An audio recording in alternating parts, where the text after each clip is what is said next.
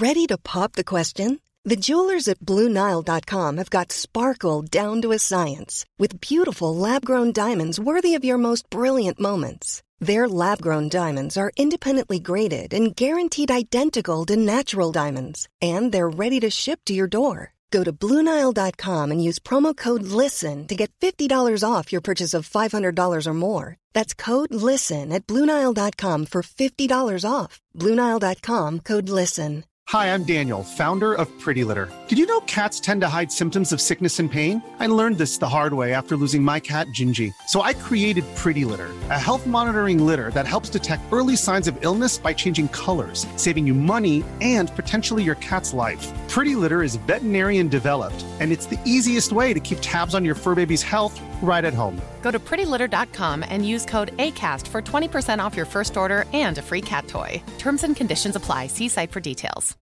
Millions of people have lost weight with personalized plans from Noom. Like Evan, who can't stand salads and still lost 50 pounds. Salads generally for most people are the easy button, right? For me, that wasn't an option. I never really was a salad guy. That's just not who I am. But Noom worked for me. Get your personalized plan today at Noom.com. Real Noom user compensated to provide their story. In 4 weeks, the typical Noom user can expect to lose 1 to 2 pounds per week. Individual results may vary.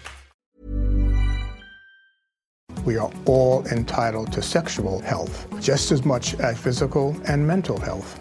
We want to make it easier for folks to find resources. However they engage with us, there's no wrong door. So it's important that people are able to get access to care that is affirming. Talking about what their sex life is, about their concerns, and to make sure they're healthy. Do it for them. Do it for you, Montgomery County.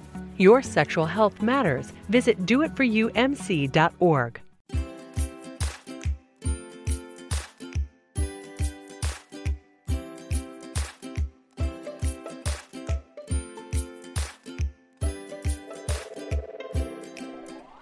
Phones to silent, doors to cross-check, hold on to your hats. This is 5 Yard Rush, your fantasy football podcast, with your hosts, Stocks, Sparky, Murph, and Nick. Hey, what's going on, Rush Nation? Welcome to Tuesday's show. The big man is back. He's back off IR. We're not in the studio, do we have to confess? Murph is still bed rest-ish. I don't know, Murph, not in bed, no? We'll call it quarantine, public health order. IR's a horrible place. Don't want to come back. But I spoke to Ethan, our injury expert, and he was kind enough to give me a clean bill of health to at least still be quarantined, but to do this. So it's all good. Recovering well. Still not quite 100%, but it's good to be back in the podcast world. Last week was very strange not doing a podcast. I'll tell you that now. Oh, mate, it was even weirder doing it without you. I was steering the ship alone, and I was nervous, to say the least, but I dragged it through, and it's good to have you back. But Rush Nation, enough about the illness hitting 5 Yard Rush. We have a special guest today. It's the other half of the Fantasy Pros podcast. It's Mike Tagliere. Tags, thanks for joining us. How you doing? Oh, I appreciate you guys having me on. I'm doing good. Just got done with actually recording our podcast, so voice is all ready to go, ready to rock, and talk some football with you guys. We're really excited. It's good to speak. I know we've chatted a little bit in the interim, and you're so busy at the moment with all the draft content and everything you're putting out. So really appreciate the time you're giving us. Oh, no, I appreciate you guys having me on. I'm always down to talk some football, and during the off season is like I have some time to do some things, whereas in season it's just like that's a grind. Where it's like doing any podcasts outside of the norm is just like impossible. Yeah, I bet. Do you? Murph and I were just talking about how we listen to so many podcasts. They pretty much fill their podcast with the same stuff, just talked differently. Do you get bored of the draft just before the draft? It definitely can get boring at times because you're talking about the same thing for a lot of different months. And I think that's why a lot of the podcasts, you'll see them, go down to like one episode a week because it's like you don't have to talk about the same exact thing. And we're trying to mix it up to where we don't always talk about draft. We'll talk about free agents. We'll talk about some of the coaching changes. But my favorite thing to do is like the mock draft episodes because like when I'm putting together, like I just did my 5th mock draft and my final one will come next week. doing that, it's like you have it programmed in your mind that teams have a certain need, but things don't always go like that, right? The teams are going to think differently than we do. Their big boards are going to be different. So when on a podcast, when you have like 3 different people, those different point of views are going to like throw a wrench into your plans where it's like, oh, wow, I thought this player was going to be here. He just went off the board. So now who does this team pick? And that's really how it feels to be an NFL team. So those are my favorite exercises when you get like, 3-4 different people in a room and you just start talking about, a mock draft and you each take turns like picking for different teams. And it literally just throws a wrench into all the mock draft work that you've done because there's just players there that you really didn't think were going to be there. And that's why I love the draft so much. It's like, finding out the final fate for these players that we've talked about for months and months and like all this research. Did it pay off? What GMs are smart? Which ones aren't? Who's going to reach? Because there's going to be a lot of players who are going to go far before a lot of people expected. Yeah, I mean, we'll talk a little bit about the draft in a bit, but I'm currently doing some stupid 46-round IDP 18-4 quarterback. Basically, you're playing everybody in American football. It is stupid. It is the stupidest format I've ever heard. Tags, they're playing with 3 kickers in their starting lineup. Oh, there should be no kickers. Kickers are out. No, the biggest league I play in, honestly, we have a 14-team league, and it's not IDP, but it is 36-man rosters in a 14-team. So I'm not kidding. Guys like J.J. Watt are owned in case they get like a goal line carry or something like that. Like because we start I think we start at least minimum 3 running backs up to 5, and then a minimum of 5 receivers up to 8. So it's like it's a very, very deep league where you're starting guys like Taylor Gabriel every single week. So when bye weeks come around, that league is brutal. Yeah. Well, we were just talking about bye weeks. One of the guys has got 5 kickers to cover that, but 3 of them on bye week 9. So I'm not sure what he's done there. That's nuts. But I was just interested before we get into the draft, on Hakeem Butler, because he's still available in the 39th round, and I'm wondering whether I should take him. Hakeem Butler's there in the 39th round? Yeah. Yeah, I'll take him. There's so much stuff on him. Like I was just talking about him not long ago, and he's a guy that his ball tracking skills are next level. Like he walks into the NFL basically as one of the best ball trackers I've seen. He tracks the ball over his shoulder really well. He high points it pretty well. He only has the 1 year of production, but there are traits to his game that remind me a lot of AJ Green, and the fact that he's worked with Calvin Johnson. Before the combine, he got together with Calvin Johnson to work on the release off the line of scrimmage because he was struggling with press, and it was basically because he was leaving his chest exposed. The fact that he's working with a receiver like Calvin Johnson, that's exactly what AJ Green did. He worked with Calvin Johnson in the offseason and became like a more complete receiver. So Hakeem Butler, is he a sure thing? No. Landing spot's going to matter quite a bit, but at the same time, I think his ceiling is massive, and it's just as high as arguably anybody else in this draft class. Okay, so I'll go ahead and take him. There you go. Well, let's talk a bit about you, Tags. Like, how did you get into football and talking about fantasy football for a living? So it's really odd. I played sports growing up naturally, I gave up sports actually when I turned. It was right when I turned 17. I wanted to work, and I actually had a chance to graduate early from high school. So I just basically went. I worked. I didn't even go to college right out of high school. Where I went to work for my dad. We built and delivered office furniture, and I ended up basically hurting my back real bad. I fractured a few vertebrae. I blew out a few discs, and I had to have a fusion on my back. And basically, my doctor said it's probably not best to go back into a physical job. So at that point, I went into school for broadcasting because I had always wanted to do something with sports, and I felt like that was an avenue that I could try and do it. And while doing that, I started working in finance because my brother had a connection there. So it was just like my life took an unexpected turn because of my back. But while rehabbing, it took a year to rehab from that where I couldn't work. And so I started writing about football just as because it was always my hobby, and I wrote just for my own personal use. And I started posting my thoughts on players inside of our group chat. And, I didn't really think anybody cared, but until one weekend I went to the Bears game and I didn't post it. And I got text messages from almost everyone in the league saying, hey, where are your thoughts on the game? Like, you're leaving us dry here. And I'm like, I didn't think you cared. And for my friends to tell me that, it was a lot because my friends, we're the type of group that we just give each other crap all the time. So, basically, from that point, it's like my wife is asking me, why don't you post your thoughts somewhere? Why don't you post your writing somewhere? And I was like, I don't know. Where would I even do it? I didn't know how to start a website. Literally, I was this was like the internet was still in the beginning stages. 2009, I think, was when we started talking about that, where I didn't know much about the internet. I just knew how to look up stuff. And she's like, well, if you had a website, what would it be called? And I said, I don't know, Tags Fantasy Football, because Tags was my nickname growing up. And 10 minutes later, she's handing me her laptop, said she bought me a domain, bought the website, and created it. And from that, I just kind of ran with it. And while I was working in finance, I, sacrificed a lot of time to do writing. And every follower I got, every email I got from, someone that read my work, it was just like, oh my God, someone found it and someone actually cares. So as it started growing, it's just, I wanted to do it more and more. And it was like, this is what I want to do for a living. Screw the broadcasting thing. I just want to write and, eventually podcast. And so it's weird how the world works. But basically, I got into fantasy football because I broke my back in half. That's still incredible, though. It's I love asking people what they're like, how they do it, because it's never anybody's first choice.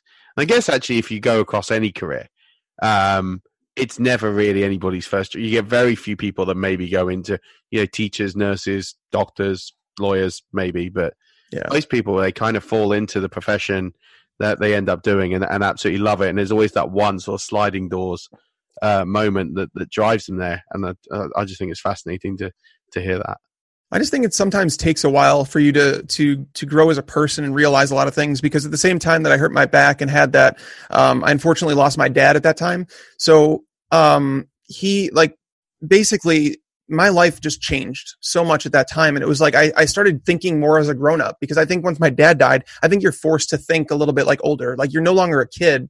Even if I was, 20, I think it was 25 years old. Even if I was 25 years old, I was still a kid at heart. Like I didn't think about grown up things, and it forced me to think about things. And he had always told me that, and it's the one piece of advice that I tell people now, that your parents will tell you and you'll never believe them, but I promise you it's the best advice you could ever tell someone, is that if you want something bad enough, you will do it.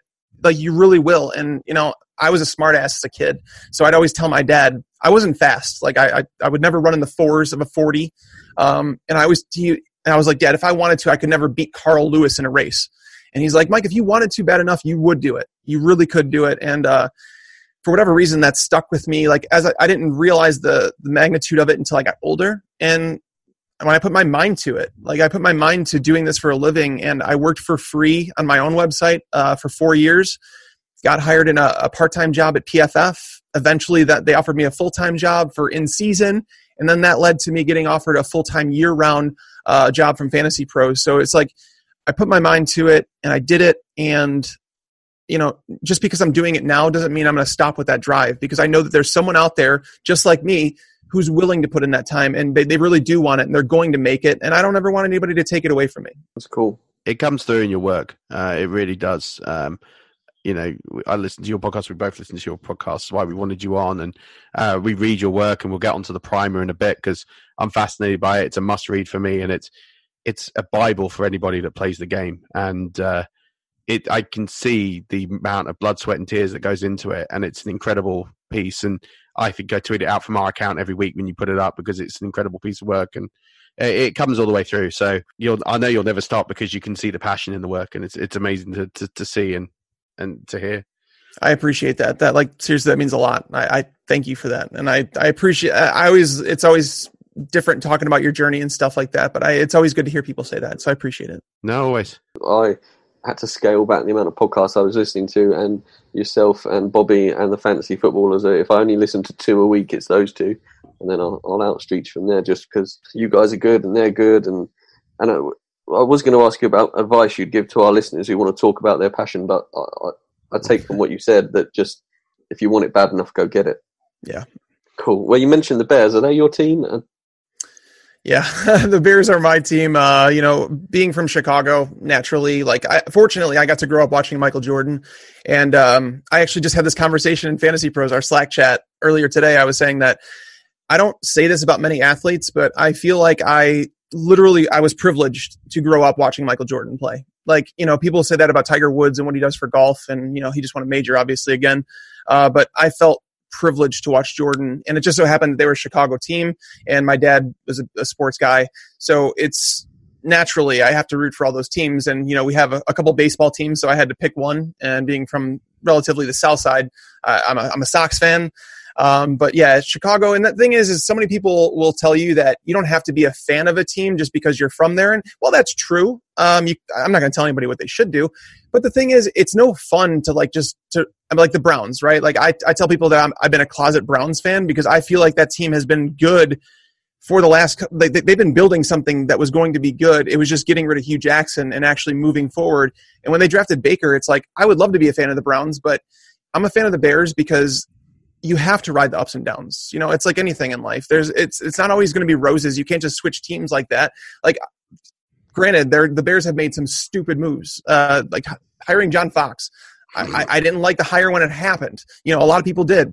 But those are the things that happen with a relationship with anything. And it's like if you're jumping from team to team, you really have no loyalty, and really you're not going to feel that sense of accomplishment like as a fan when they actually win something. You know what I mean? Like the Bears haven't won since '85. So when they do actually win, it's going to be special. And that's why ultimately I paid the money to go to the Bears playoff game this year. And I've been to a lot of sporting events, and I don't think I've ever had the life sucked out of me and the life sucked out of the stadium like I did at that game. Because when that kick bounced off the field goal post, it was like, did it go in? Like we didn't, and all of a sudden you just see them, the refs put their arms out, and you're just like, oh my God, like what the hell just happened? Like, and everybody, like there was so much energy in there, and all of a sudden it just went south. And, unfortunately you have some fans that are going to be screaming some things that are a lot of inappropriate things. And I'm not one of those guys. They're all humans just like us. They're going to lose. They're going to go home to their families. Do they feel good about it? No. But should it end their life? No. But it was, but that's what it means to be a fan, to ride those ups and downs and go through that. And eventually, when they do win that Super Bowl, I'm going to be there to support them. I love that. It's so true. And it's amazing when you see such a great sporting dynasty, and then it's so long before you see something build again. I'm kind of doing that in reverse in soccer. So I grew up very close to Arsenal Stadium as a kid. And, I watched this be not great to dominating and setting records with one of the best players ever to play the game. And now watched it go all the way down and now rebuilding. And you can't ever take it away. It's the same with Buccaneers. I've had to endure 10 years of no playoffs tag. So, and I've had to watch Greg Schiano and Lovie Smith and Dirk Cutter. Like one winning season in 10 is not pretty. So yeah, and I'm with you. I'm a closet Browns fan. I kind of want them to do well. And if anybody's owed a championship at some point for pain and suffering and time served, it's going to be those guys when they do it. So we know a lot of Browns fans here. In fact, the Browns are a bit of a cult team here now. They kind of last year, because no one wanted to pick the winning horse. Everyone wanted to pick a team that was starting their journey. They've become exceptionally popular over here, and Hard Knocks helped with that. So yeah, it's strange to see. I know more Browns fans than I know Giants fans. Wow, that's crazy. And thinking New York, Cleveland, like that's actually pretty big. And I even said, so if you look last year down my timeline, I actually tweeted something out. I think it was in March of last year. I said, if you want to get on a bandwagon before it's cool to do so, like become a Browns fan right now. And because I did feel like that, I wanted them to draft Baker at number 1, and eventually he was going to get fired. I mean, he was going to do that to himself. So like to know where they're at now, obviously getting Odell, that's massive. Now they're trying to trade back into the first round. I don't know what's happening, but it's an exciting time to be a Browns fan for sure. It really is. With the NFL growing in England at such a rapid rate, and if the Browns have an amazing season this year, all the people getting involved who don't have a team naturally pick the best team. Obviously. Just don't become a fan of, like, I don't know, the Lions. Yeah. Or the Patriots, because that ship is going to end very That's going to end. Yeah, it's going to crash and burn at some point. Yeah. So that's not a boat I'd be wanting to jump on. You want to try and pick an up-and-coming horse. And, yeah, the Browns seem to be a good bet, but I think there's a few sneaky teams up there that I think are worth consideration. I quite like what the Jets have done. I don't like it. I'm not a big fan of Adam Gase, but I think if he can do something, then, with what they're starting to assemble there, they could be quite exciting in 2 years' time. Gase might be one of those Hugh Jackson type guys where it's like he's better as a coordinator. I think that some guys just are better as coordinators than they are as head coaches, and I think Adam Gase is one of those guys because he ran a pretty good offense. Like obviously Peyton Manning made him look a lot better than he may have been as an offensive coordinator, but at the same time, it's like there's some guys who are better in a coordinator role, and I think Gase is probably Hugh Jackson too because he wasn't a bad offensive coordinator, but he was one of the worst head coaches I've ever watched. So. Unfortunately, the Jets, the hire of Adam Gase, I wasn't a big fan. It might be better than Mike McCarthy, though. So I don't know. It wasn't a great offseason to hire a coach unless you're a Bucs fan like you. Bruce Arians was a phenomenal hire. Yeah, I'm looking forward to him coming over here. Well, I think it's going to be October. We're still waiting on the dates, but nice. Very lucky they're coming over again this year. I've seen them the previous 3 times they've been here, and yeah, looking forward to that. Hopefully we'll pick up a W this time because we've lost on our previous times here. We lost the Bears here. I went to that game. The Bears beat us here on at Wembley, so I don't want to taste another W in London. So yeah, no. I mean, if the Bears play them again, obviously I want the Bears to win. But I don't know if the Bears are going to London again this year. I don't think they are. They are. They are again. They've got they're playing the Raiders, aren't they? Yes. Okay. Maybe it'll be Kyler Murray led Raiders. I don't know. I'm not buying the Cardinals taking him at number 1. I don't know. I think it's a bunch of fluff right now. I don't know why, but they're going to lose all their entire bargaining power with Josh Rosen if they don't trade him before the draft. So, because like afterwards, teams are going to be like, he's going to sit on your bench unless you trade him for this. You know what I mean? But now he probably has more value. So, I don't know. I think that Josh Rosen is still the quarterback for the Cardinals in 2019. Yeah, we've always said it. We don't think that they're taking him number 1 overall. It doesn't make sense. They've got so many holes in their entire roster. Yep. It's just not a waste of time, but it is a wasted draft pick last year.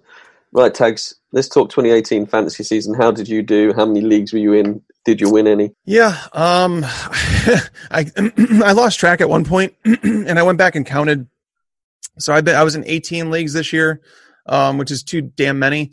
I tell people this all the time is that I was a big player and like my wife, she supported, like, she's like, whatever the buy-in is, I don't really care because she knew it was like an investment because like basically I was the type of owner that I knew who was on everyone's team. I legitimately knew the holes in their team. I knew my holes. I knew what the playoff rosters were going to look like. I knew everything.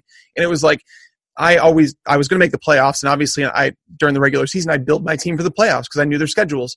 But at some point you have to go from player to analyst and you have to choose. And I got there, I think it was 3 years ago when PFF offered me the full-time in-season job,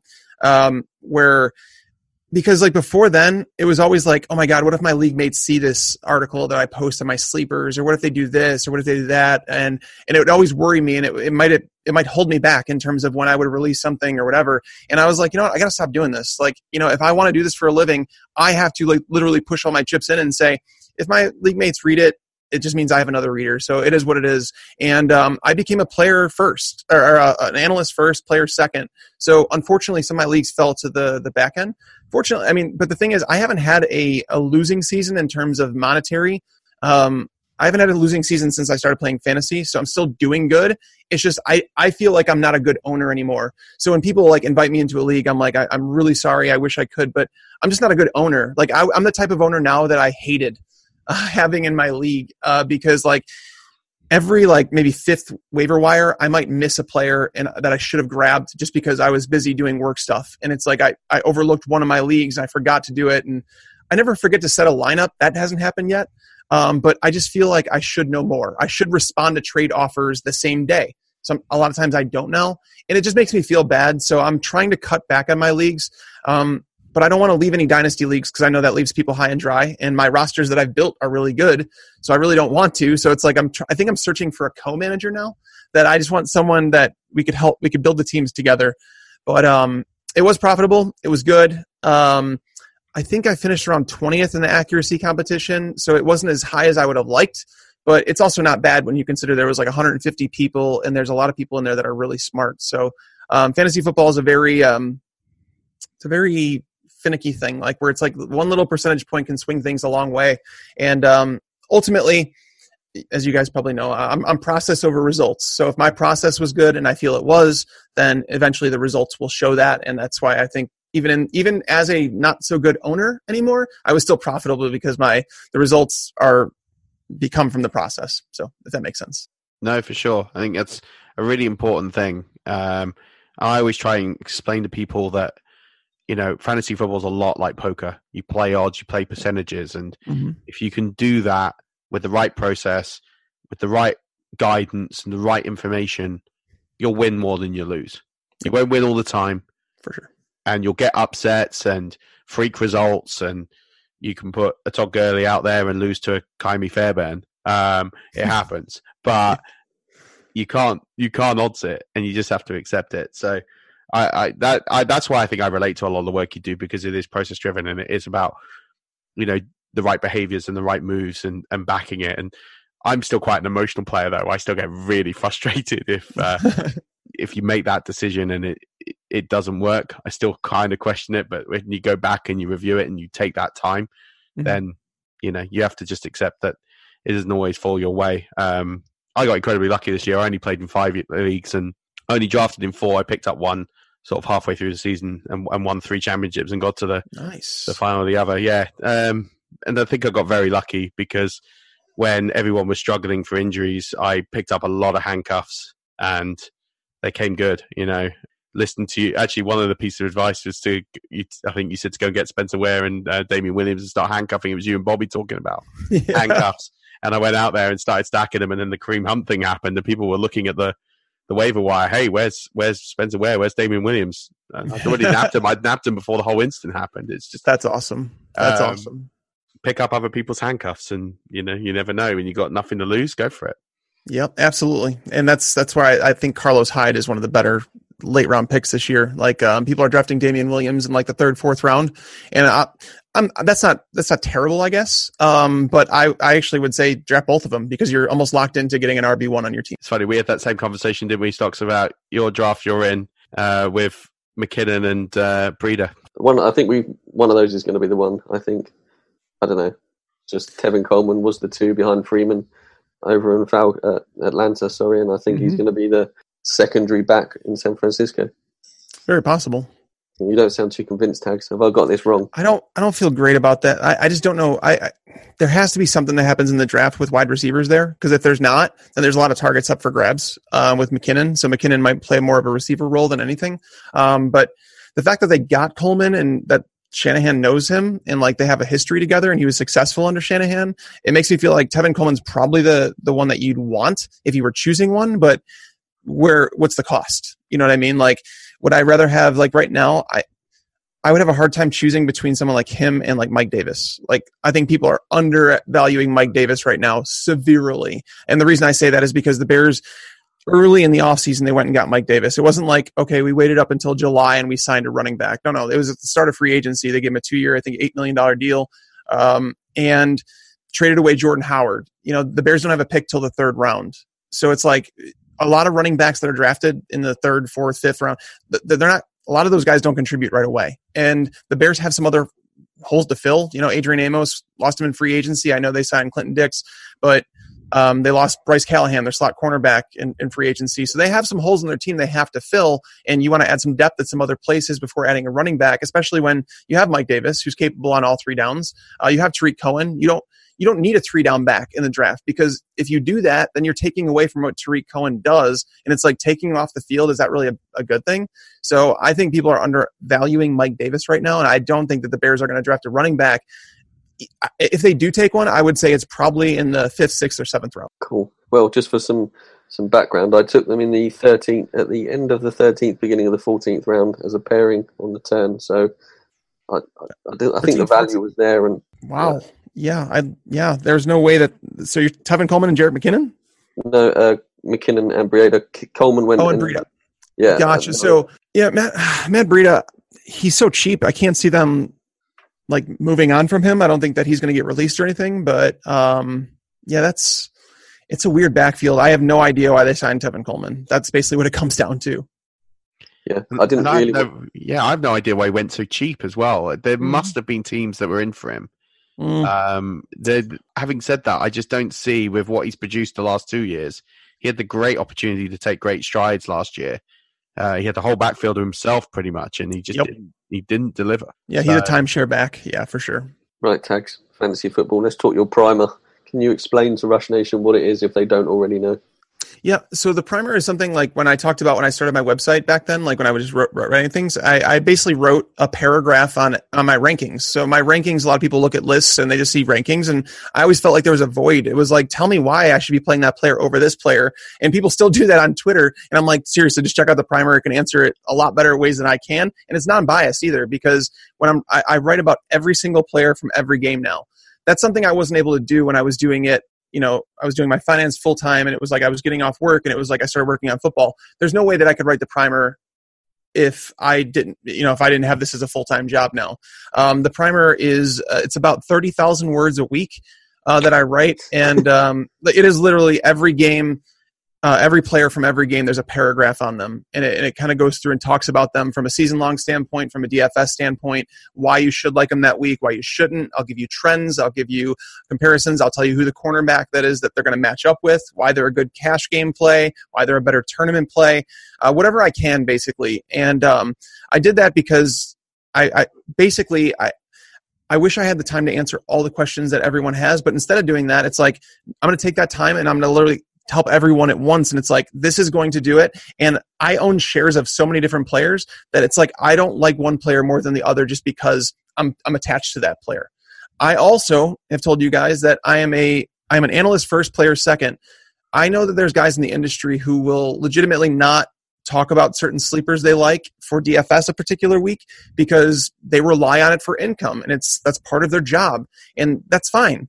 But I'm not that guy. Like, I'm going to lay everything on the line. I'm going to tell you exactly who I think you should play, who I would play, and kind of go from there. So it's a one-stop shop to give you – the idea is that it will have you prepared for every week, and so that you do have that whole process over results idea that you know the process was good. The results aren't always going to be perfect, but at least you know the reason that you played that player. I love it. It's a fantastic article every week, and I'm very heavily reliant on it in making decisions. And it's basically my tiebreaker. I have an idea where I want to go.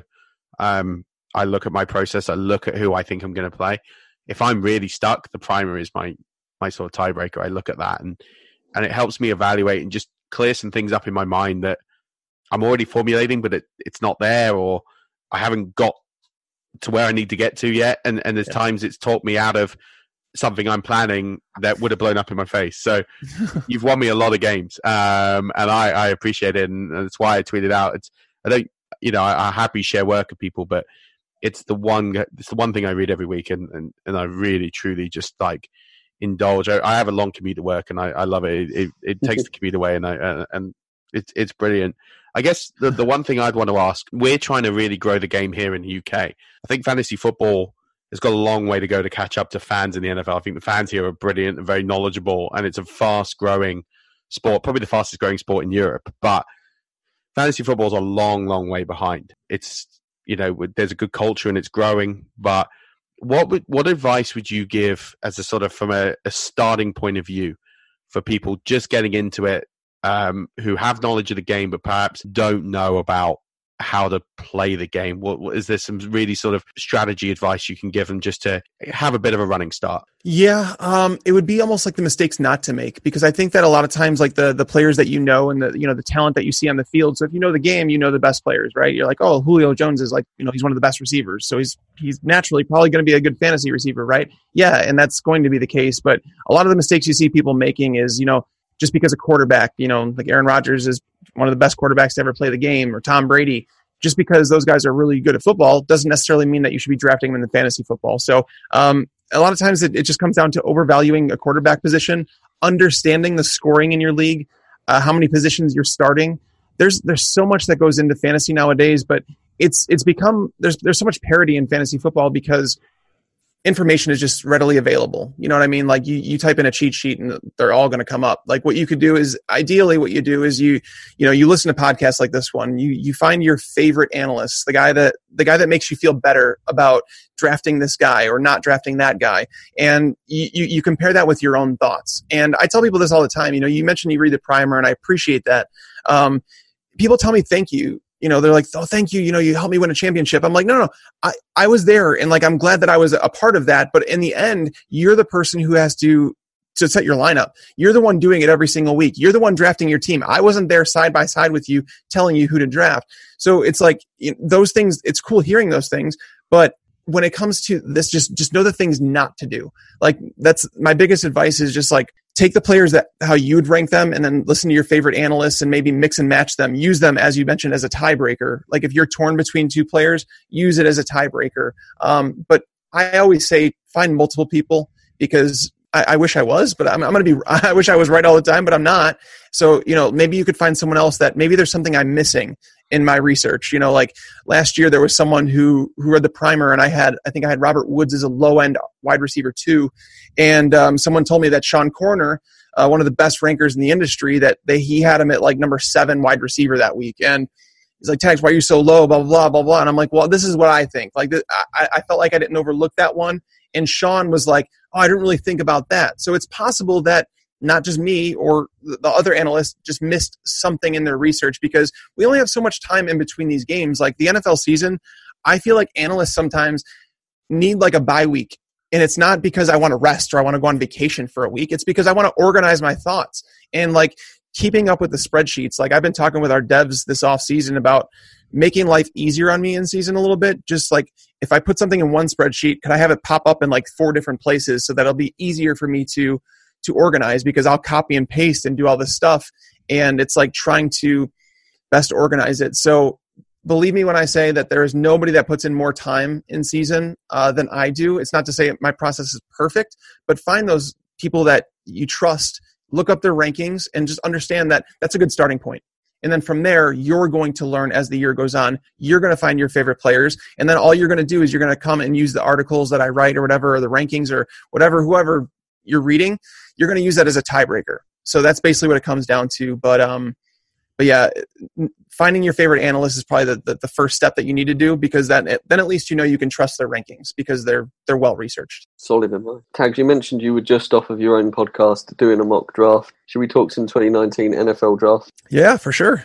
Cool. Well, we'll run through positions as they are in fantasy football, seeing as we're a fantasy football podcast. Starting at the quarterbacks, do you think any of the quarterbacks in this class are going to be fantasy relevant straight away? And if so, who are they? And will you ever draft any of them this year? It's Kyler Murray is the only one, quarterback-wise, that will have any fantasy relevance this year. Like I don't think Dwayne Haskins is probably going to start right away. He's only started 1 year in college, so is Kyler Murray. But Murray is, with where he's going to be drafted and the team that's going to be giving up what they're giving up for him, they're likely going to have a hole at quarterback. So if it is the Cardinals, obviously Rosen's going to get traded because they're not going to carry both those quarterbacks. If it's the Giants, Eli Manning's going to start the year.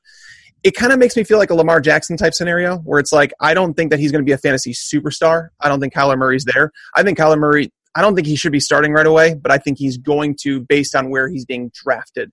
That someone's going to push him into the starter role, even if he's not ready.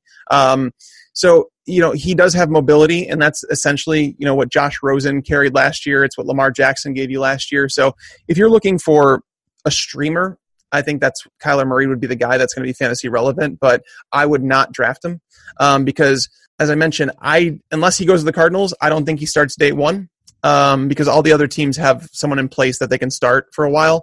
But I wouldn't draft him because he's a streamer. So essentially, unless you're getting one of those top tier guys, the ones that are going to give you QB1 performances, 60% of the time, which is very rare. A lot of those guys are streamers. So I'll grab 2 other guys that probably people are sleeping on just a little bit more. So no, I won't be drafting any rookies in fantasy football for the quarterbacks anyways. I missed out. Well, I wouldn't have drafted Murray anyway because I don't think he's going to be that good compared to the people who was available in my draft, but I missed out on everyone else. And if you don't think they're going to play, then I'm glad I missed out on them.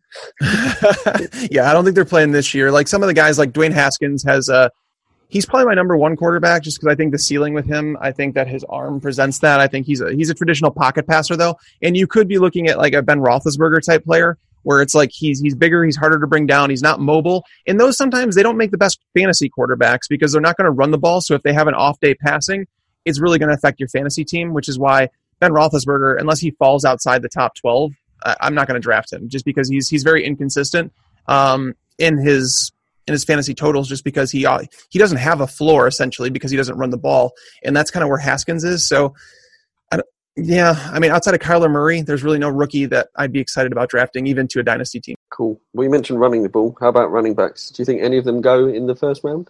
Honestly, I don't. I've done my mock drafts, and I could see. I'm not going to say it's not going to happen because teams surprise us all the time. I don't think there's a running back that should go in the first round, and the reason I say that is because Josh Jacobs has some traits of some really good running backs, but there's a lot of question marks with him, right? He was part of a 3-way timeshare. It wasn't even just like one other guy.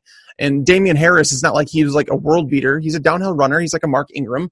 Whereas Josh Jacobs, he looks really good when he's on the field, but you also have to remember if he's in a 3-way timeshare, he's always fresh when he's on the field. So it's like, he's coming in off the bench. It's kind of like, so is he best suited for a timeshare role?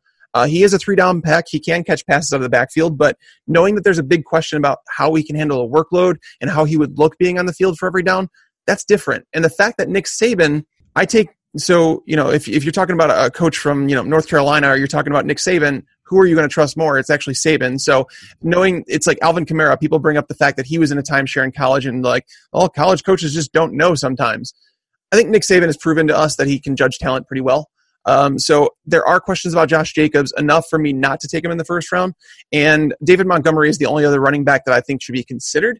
But there's questions about him. He's not a great pass catcher. He's serviceable, I guess, but he's not great. He's not a great 3-down back. So I personally don't think that there should be a running back in the first round. Will there be one?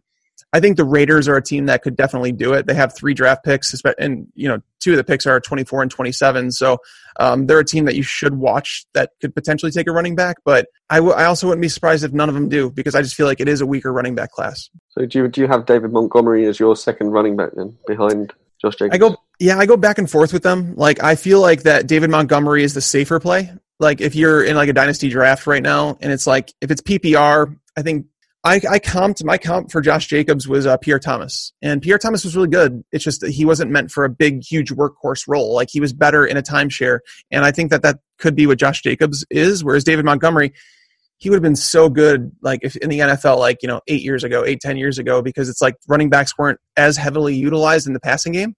But the question becomes, can he take a step forward in the passing game? Can he, at least be somewhat of a threat out of the backfield to stay on the field for all 3 downs? And if he can, David Montgomery, he's the best runner in the draft in terms of what he can offer you. He can create yards. He doesn't go down in first contact. He's relentless, essentially, when he's carrying the football. So he's the best pure running back. But as a pass catcher is where my concerns are. So landing spot is going to make a big difference for me with these 2 running backs, depending on where they go. But I've gone back and forth with Josh Jacobs and David Montgomery as my 1 and 2. Well, I suppose I should take David Montgomery in this stupid draft I'm doing as well, because he's still there.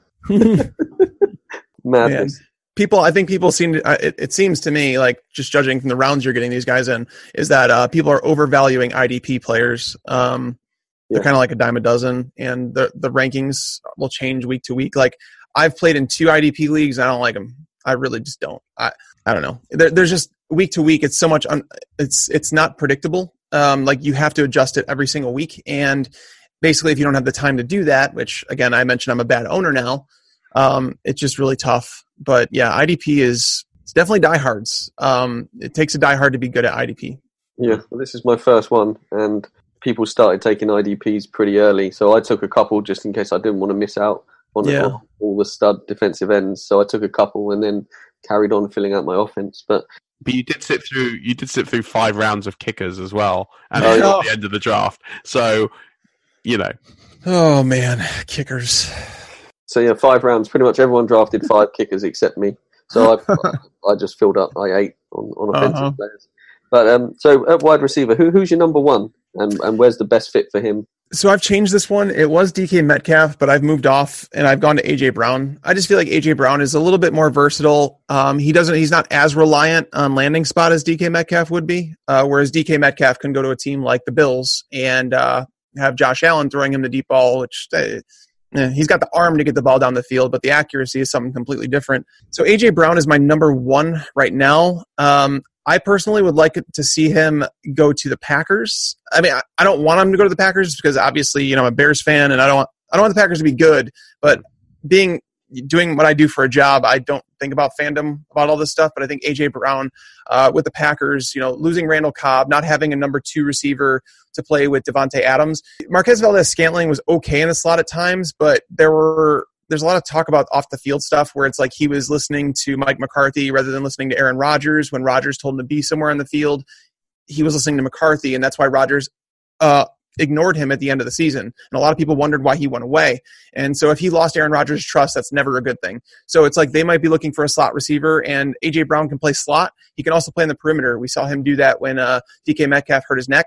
So Metcalf is like the freak. He's the guy that him and Hakeem Butler are the two that their ceilings are massive. I think Hakeem Butler actually might have like less question marks than DK Metcalf. But Metcalf's size and speed, you can't teach it. And the reason that I think that it's very understandable if someone tells me that DK is their number 1 or that he goes first in the draft, the first wide receiver off the board, it kind of makes sense because DK Metcalf changes the way a defense approaches you. And I don't really care if he's not a great route runner. If you play press coverage against him, he can beat you in press. Okay, so therefore, you don't want him to get a free release because his speed is not even built up. It's like legitimately on demand. Like he has speed right away. And it's like you want to get some hands on him, but he can beat press. So therefore, if he beats your press off the line, you're forced to shade a safety his way, which opens the entire other side of the field.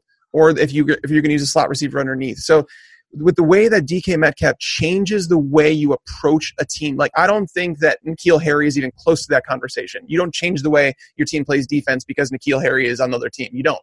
Like you stick your cornerback on him and you let him deal with him. But Metcalf changes the way. He changes the scheme. And like he will develop into a better route runner. The question is, how good can he get?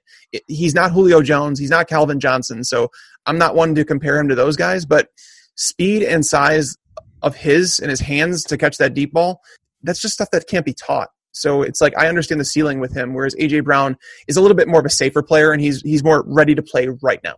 So I'd like to see either of them go to the Packers because A.J. Brown can play the slot. He can play the perimeter. He would take a little bit away from Devontae Adams, whereas DK Metcalf, if he went to the Packers, he would be awesome in that field stretching mode. Rodgers has the arm to get the ball down the field, and it would open things underneath for Devontae Adams, who's going to start seeing more and more double coverage. So Aaron Rodgers needs some weapons. In the end, that's how I feel. Is like he needs some weapons. He's better than people think. That moves us on quite nicely to talk about tight ends. Because I have a sneaky feeling that the Packers at 12 might be taking one of the top tight ends off the board at 12. So for you, do you think it's Fant or Hockenson that's the best tight end in this class from both a playing perspective and also a fantasy perspective? I think they all offer different things in terms of their skill sets. Like when you talk about Fant, Hockenson, or even Irv Smith is more like the joker, the move tight end. Hockenson is more the traditional tight end. He can play an inline role as a blocker, but he can also catch passes. And then you have Fant, who's the receiver. He's not much of a blocker right now. So for fantasy purposes, it's Fant. Fant is the one.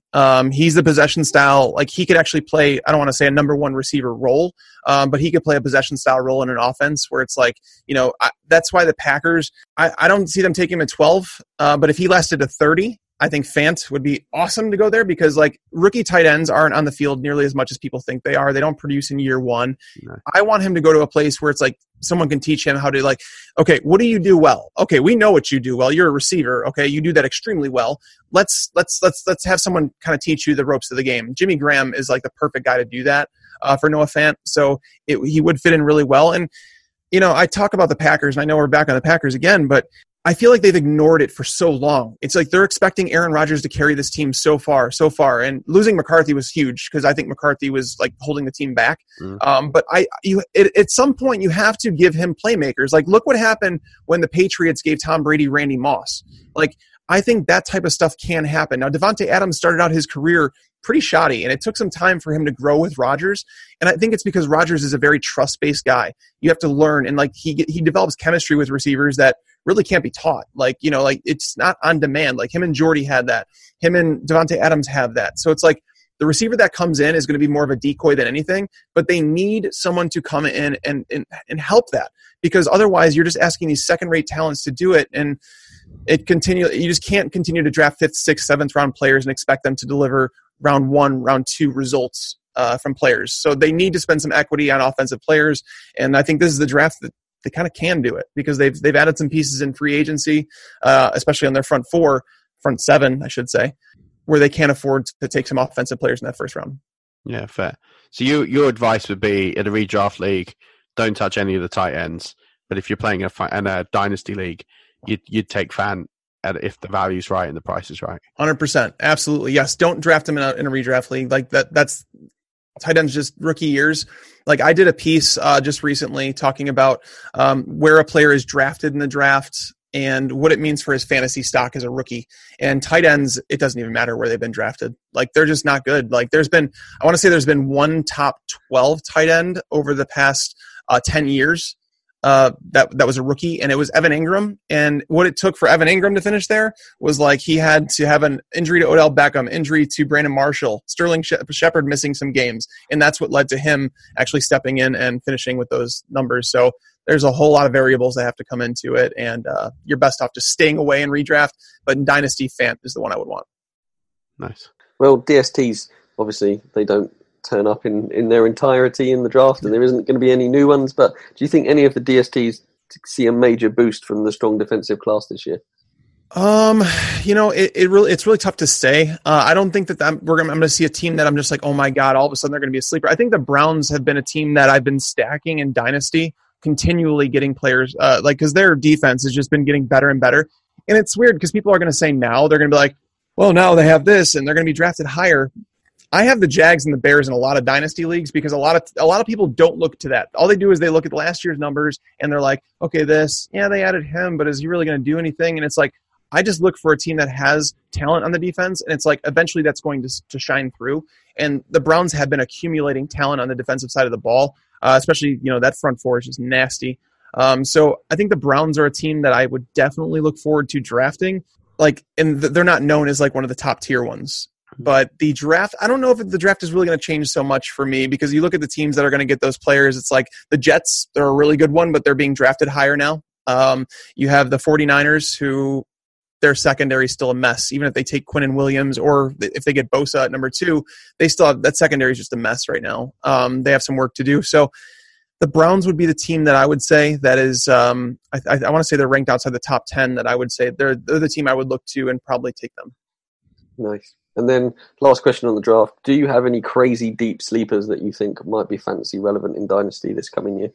Yeah. So one player that I kind of think, Jalen Hurd out of Baylor, he's someone that I don't even know if he's going to be drafted. And the reason is because there's off the field question marks. He played for a different school, left his junior year. He was a running back. He had multiple 1,000-yard seasons as a running back and then decided I'm going to be a receiver for my senior year while switching schools. Like that is so hard to do, but he did well. He almost racked up almost 1,000 receiving yards, 5 touchdowns in his first season as a receiver at Baylor. He's 6'4", 220 some pounds. He's a physical freak. And knowing that he could play running back, knowing he could play wide receiver, it's like, can he be a Cordarrelle Patterson, but maybe better? Patterson, when he first came into the league, people had some seriously high hopes for him. And, maybe NFL teams just weren't ready for someone like Cordarrelle Patterson when he came into the league. But nowadays, you're seeing a lot of these hybrid players and guys that can play multiple positions and being used. And, even Cordarrelle Patterson last year with the Patriots, they used him in some different ways, and he had a few fantasy relevant games. I think Jalen Hurd is a player that he's still developing, but the physical tools are there, and the versatility that he brings to an offense, I think he's someone that could surprise. So as a late Dynasty draft pick, I will take Jalen Hurd. Nice. Yeah, I think quite a lot of Rush Nation will as well now. That's and I think I might add him at the very end of my 46, 59, however many rounds it is. You might want to put a post-it note on your computer because when you draft him in, just doing some maths here, 14 weeks from now when your draft ends, then you don't want to forget it. So maybe write that down. I released a player profile today on another player. That's the thing. A sleeper can be looked at as a few different things, but he's a guy that's probably going to go in day 3, Emmanuel Hall. He could go in the 4th, 5th round, so he's not necessarily a sleeper per se, but Emmanuel Hall reminds me a lot of Mike Wallace. And, I think that he made Drew Lock look a lot better maybe than he should have at some points. So I think Emmanuel Hall is another guy that, could be taken on day 3, but could actually make an impact in the NFL. He's a good player. He torched the Gators this year. Yeah, I wasn't happy watching that. He's a pretty smart route runner. He's not totally there yet. He's got there's some rough edges to his game, but there's some subtle things that he does that are really good. Perfect. Right, Tags, this has been an absolute blast. Would you like to let our listeners know where they can find you, your articles, where you're on Twitter? Yeah, I'm on Twitter at Mike Tagliere NFL. Throughout the off season, I'm able to respond to a lot more people, and so in season, I'm really sorry if I don't get back to you. It's just because the primer is what I want to do, and so that everybody can kind of go to it, and it answers kind of like everything. But this is the off season where it's like dynasty and stuff like that. I do a dynasty trade value chart that basically helps you understand what a future draft pick is worth, what a current draft pick is worth. Done articles on all this stuff. If there's anything you ever want to know, I promise you I'll do an article on it if I haven't already. But yeah, it's all on fantasypros.com. That's where I do all my work. And just listen in on the Fantasy Pros Football Podcast. Bobby and we jab at each other, and we just made a bet. That'll be on a podcast that's being released tonight. That whoever has the better mock draft accuracy for the NFL draft, the other person that loses has to dye their mustache. I'll grow my beard out or whatever, but we have to dye it like Antonio Brown, and that sounds just awful. So I better not lose that. That's all I got to say. Just on your bets, have you had the butter on the pizza yet? I haven't. We're going to do a video on that. Bobby and I actually are going to the draft in Tennessee. Cool. We're going to be out there, and hopefully we get to meet some of the listeners and stuff like that. So out there, I don't know if Bobby has it planned for then, because he wants to record it. He basically, it's either that or I'm going to have to go down to St. Louis to hang out with him. And he wants to record it basically to show people how much I'm going to love it. So that'll be up on one of our social media accounts somewhere. He is so proud he won that. He was telling us about it when he was on our show in December. But also, any chance that the two of you or yourself might be heading over to London at any point for some of these games? Oh, man, I would love to go to London. I've never been over there. Would definitely like to, but for me, in season, it's funny because the Bears, they announced that the Bears Packers are going to be the first game of the season on a Thursday. That is the only game of the year unless the Bears make it to the playoffs. That's another reason I went to the playoff game. Was during the season I can't go to games, and the reason that is because it's my job. So basically, with everything that I have going on through the week and all I'm doing, and then Sunday I do a live Q&A with our followers, listeners, and it's like all this stuff. I can't afford to go and tailgate and spend time at a game, and then it stinks. It's one of the downfalls of my job, but at the same time, watching NFL on TV for me it's a blast as well. I still enjoy it. But so the Bears Packers game, that season opener, I'm actually going to be at that one because it's before the season even begins. Really, it's the first game. So that's going to be the game of the year I'll attend, and hopefully the Bears make the playoffs so I can go to. Nice. Well, if you ever make it in the off season, there's dinner and beers on us. Awesome. I appreciate it, guys. No worries. Mike, it's been an absolute pleasure. Thank you so much for coming on. And I'm so saddened to hear that you won't be coming back on week 5 when you're not busy at all. No, I appreciate you guys having me on. It's always fun talking football. No, we've loved it. Real pleasure.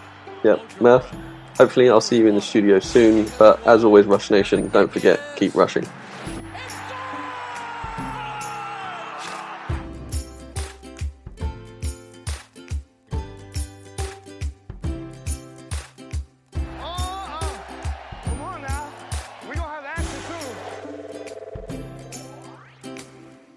HIV is still an issue in Montgomery County. The more open we're able to talk about HIV, we treat it like any other health prevention. PrEP stands for pre-exposure prophylaxis.